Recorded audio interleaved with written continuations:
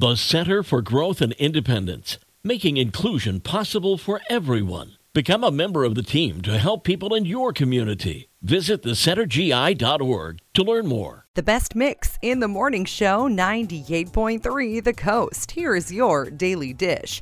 ABC News reports that a surge in pediatric patients with respiratory illnesses is overwhelming hospitals across the U.S. as experts warn of a potentially severe flu season in the coming months. I actually went yesterday and got my flu shot, so I'm all up to date. A Russian court denied Brittany Griner's appeal on Tuesday. The basketball star was convicted in Russia of drug possession and smuggling and was sentenced to 9 years in jail. Kellogg's is celebrating the upcoming release of the new Avatar movie with a new cereal called Pandora Flakes. The corn flakes include blueberry-flavored Blue Moons mixed in with them. Sounds fun. Former NFL wide receiver Antonio Brown continues to troll ex-teammate Tom Brady.